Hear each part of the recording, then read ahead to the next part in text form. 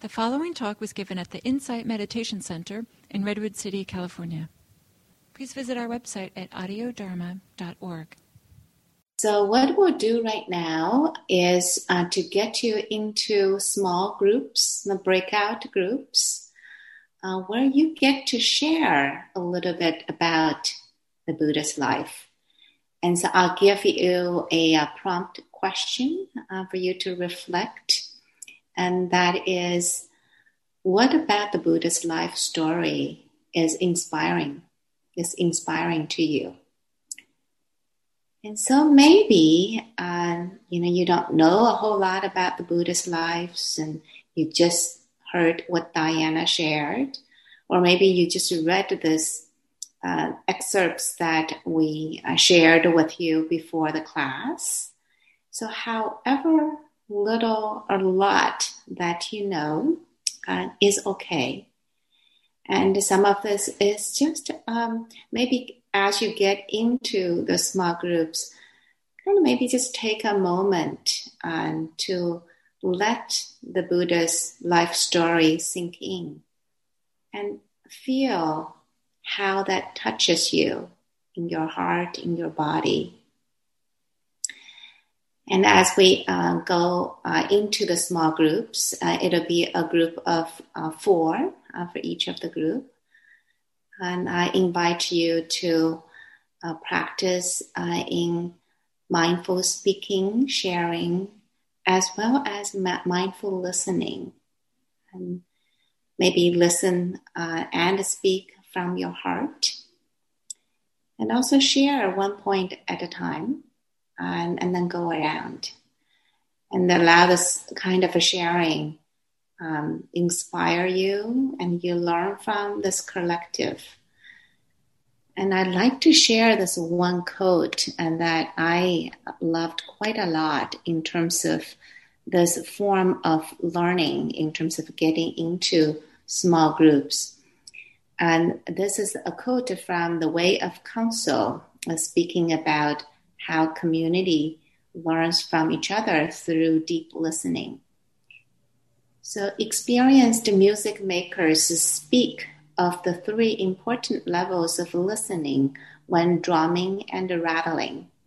First, listen to your own sound and become more conscious of its beat, intonation, and dynamics.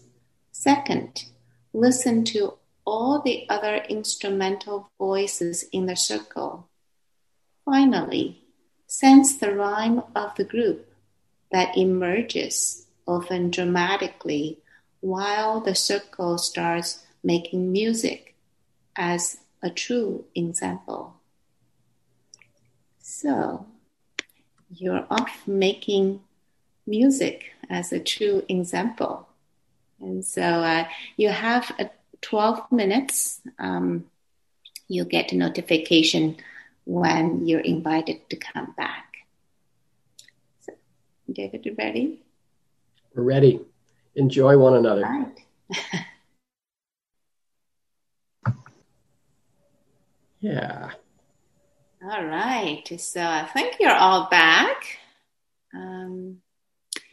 So we wanted to hear from you. See how that was and what you learned.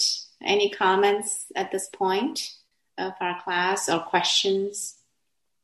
So if you, if it's possible, please use the reactions button at the bottom of your screen to raise your hand. That way, it's easier for the teachers to see who have raised your hand.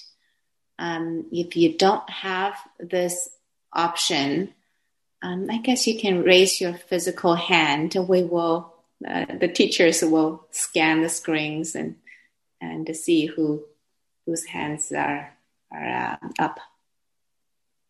Okay, we'll open it up for.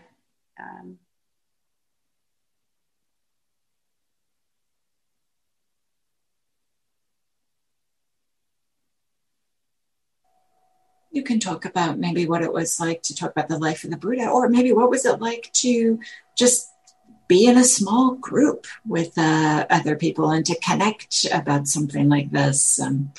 We all have kind of our responses to the story of the Buddha.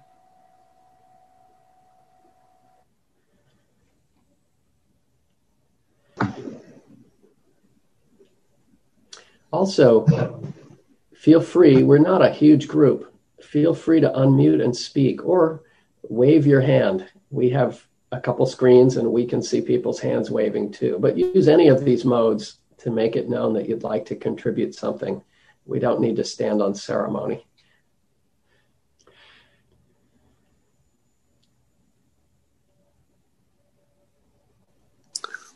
Well, Yang Hui has the hand up. Please just remember to unmute before you speak. I was trying to support that. This is Yang Hui. I was just trying to support the Sangha and break the ice. One of the first thing that came to my mind when I went into the small group was, I've been so uplifted by the Buddha. I really like to hear more about times when the Buddha failed, when he was just imperfect. Like, I want to get some stories about that. And I realized I haven't really, he did leave his wife and son. So there must be things where he was sort of imperfect. And I'd love to, in maybe a future class or here. That was one thought I had. Yeah, thank you. Thank you for sharing that. Yes.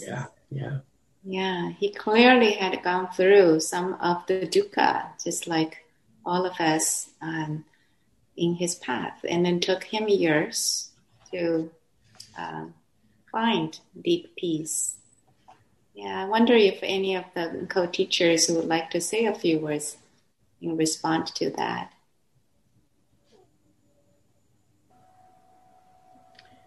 Maybe I'll say that just while you guys were in a small group, we were in a small group, and we're like, okay, what are we going to talk about in that, our next class that we're doing in April?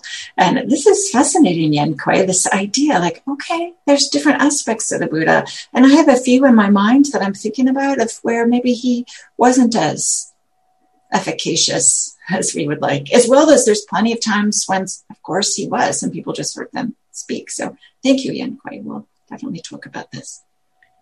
And I would just say, without spoiler alert, just that right here in this sutta, with that question, and thank you too for offering that question, I think we can find imperfection perhaps. The Buddha doesn't foresee all possible outcomes, and he doesn't provide or make arrangements for everything. And that does leave some loose ends untied. And then clearly his body is just like ours, imperfect as any human body is. And that's definitely on display in this sutta.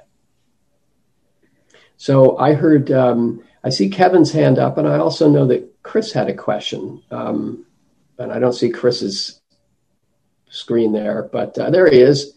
Chris, why don't we say Chris and then Kevin? Okay, great. It was about the group process and just getting together and talking about this. Mm-hmm. It wasn't so much a question, but I always find our little groups so fascinating because actually everything the others have said, I've thought about and actually chime in on. And it's actually given me the words to formulate around, or maybe a vague idea of my own. So it's just very enhancing of a group process and Sangha building. So I love these small groups. Thanks so much. And then Kevin, unmute. Yeah. Thank you. Well, it was really wonderful in our group, and just the sense of appreciation of the Buddha's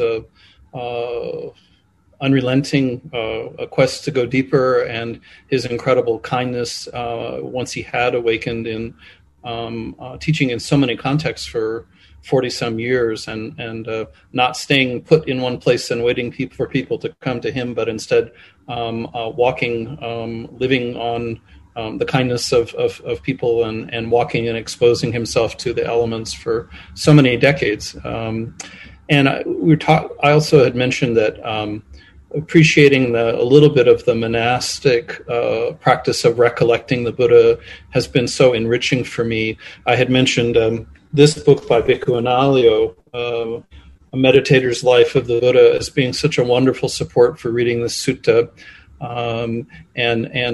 Feeling like a lot of times as lay practitioners, the practice or the instructions can veer towards the dry side, with a lot of maybe dry insight and not as much emphasis on the heart practices. That's not always true, but I find like this kind of recollection practice along with giving more emphasis to the Brahma Viharas has been really helpful. And so it's nice to do that as a complement to undertaking the sutta study. Thank you. Thank you, Kevin. Yeah. And Christy. Going back to the point earlier, I'm sorry, I don't know the person who made it, about the Buddha leaving his wife and son. It was brought up in our group. Someone actually said that they found it inspiring that the Buddha was just a regular guy. And we actually went back and forth with that for a little while. And, we talked about how the Buddha, did go down the wrong path and a few times, and he didn't figure it all out until later in life. And that was inspiring because it means you can make those changes for yourself at any time. You don't have to be born into it. You don't have to know it from the get-go, that you can discover it whenever you discover it, and that's fine. So that was inspiring. Yeah, very well said, Christy. And I was reflecting as you guys were sharing also, this sutta has a lot of humanness in it. I think as we read it, not only the Buddha's life, but his great disciples, Ananda, and various people that he met and that are his disciples, and enlightened or unenlightened on the path. And there's a lot of humanness in this, and that allow us to open to this. We are the human beings as well. And so this is possible for us as well.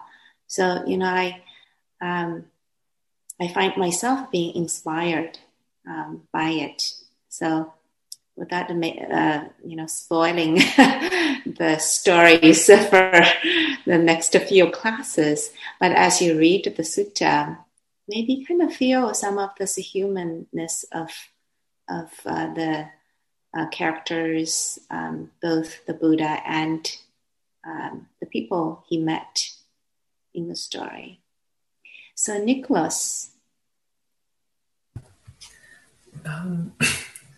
Just an observation for me of how heartwarming it is to encounter other people's inspiration and the points that inspire them. And yeah, there's a certain quality of what they bring to practice that you encounter through inspiration that is very unique. And I really appreciate when people can share that. Thank you. And Brian. It's funny to me that everything that people say, it sparks another thought. And what Nicholas just said just made me think a little bit about, that inspiration and responding to the group process, how I already feel after 12 minutes with, 3 other strangers on a video screen, I already feel like this is my little pod that I want to, go back to and interact with, and how it just doesn't take that much that it's remarkable. You can feel connection so quickly. It was actually Christy's comment that made me think a little bit about we had a discussion in terms of also about the humanity of the Buddha and the difficulty of just realizing, he was really living through, like the bloody diarrhea and the weariness of having to care for this Sangha at the very end of his life, like the difficulty of that. But then the other thing that came up was this notion of being a teacher and his decision to teach, to basically take this practice and this realization and decide that he was not going just to stay internally, but move out into the world. And then the calling that brings to all of us to be our own teachers, and the process of learning how to pick up teachings that make sense and resonate to us, and how to gently put other ones aside, and that we're being called to do this. It's not about what the teacher says, but rather how do we actually process? And that's what's kind of going on here. Deep bows to that. Yes, yes. So we'll move on and to let David do the second piece of teaching.